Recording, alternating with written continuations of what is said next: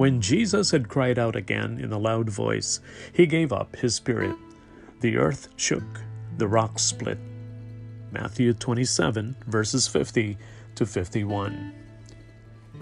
You're listening to Morning Till Evening. Elijah was in Mount Horeb when God said, "I am about to pass by." Then a shattering wind started to blow, but God was not in the wind.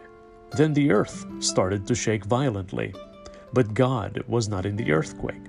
Then a fire started to blaze on the mountainside, but God was not in the fire. Then with all this blazing, shaking, and shattering going, God spoke in a whisper, or as the Hebrew text suggests, there was a sound of sheer silence.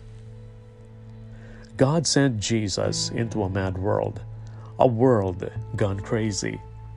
We know what that's like. It was a world filled with noise and turbulence.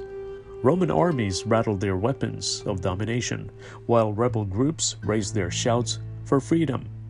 Religious factions argued their points of doctrine, while broken people lifted their cries of pain. In the midst of all this racket, God spoke quietly, silently, sending us Jesus. He didn't look like much, and in the world's eyes, he didn't amount to much. Even so, his enemies and the Romans would orchestrate a spectacle to be rid of him. At the center of it all was a cross.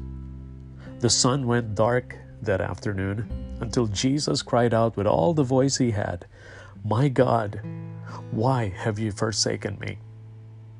And when he died, crying out again and giving up his spirit, the earth shook and the rocks split, because God had spoken.